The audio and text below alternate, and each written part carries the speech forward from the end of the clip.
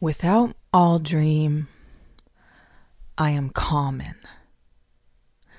Without dream, the desert dies.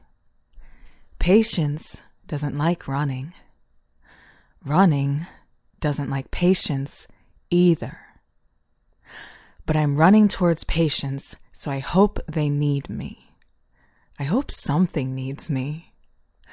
I want a course in collision. I want to live despite dying. I am not defeat. I will never conceal stars. They have too much to burn. The flow of mountains keeps me up at night. The flow of mountains tells me my time is almost up. This is not what I need to hear still. I bury melancholy as far as the word damned allows me. It has always been the tallest statue in my collection of dispositions. I do not know what my countenance screams. No one has ever told me the answer to many of my questions. I dream in words, not photographs.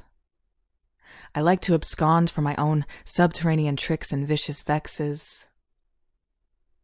I love to live despite my dying and glean from courses in collision. I love to find things in the imaginary, pulling rivers and streams out of people and deciphering straight lines drawn on blank pages.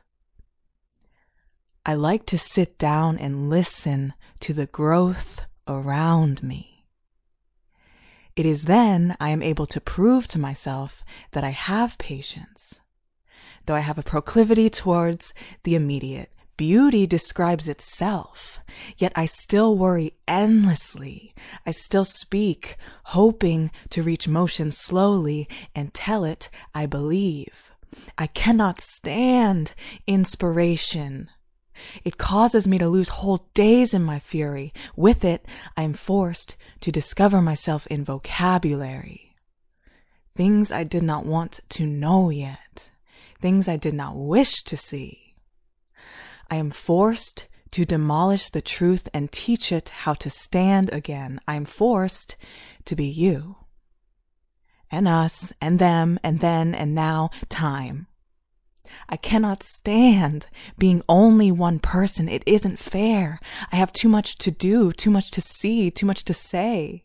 It's what's over the mountain that's most important. 96 more miles, and you're free. 96 more miles, and you're free, I tell myself. 96 more miles, and you're free.